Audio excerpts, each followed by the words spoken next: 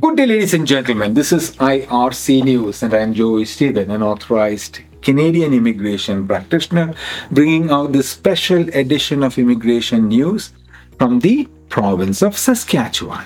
This news was released by the Saskatchewan government on the 2nd of October 2023. I am coming to you from the province's studios in Cambridge, Ontario. Today is the 15th of October 2023. Construction is underway on the Grenfell long-term care home.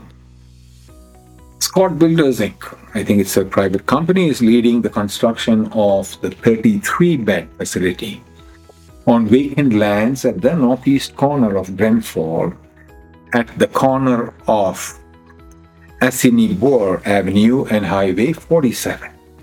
Our government made a commitment to provide high-quality, long-term care services in Grenfell, and I'm pleased to see this project reach the construction phase. Rural and Remote Health Minister Tim McLeod said. The new Grenfell long-term care home, which will allow local residents to remain in their home community and create employment opportunities for local health professionals. This is released by the province. The 23-24 provincial budget includes $10 million towards the new Grenfell long-term care home.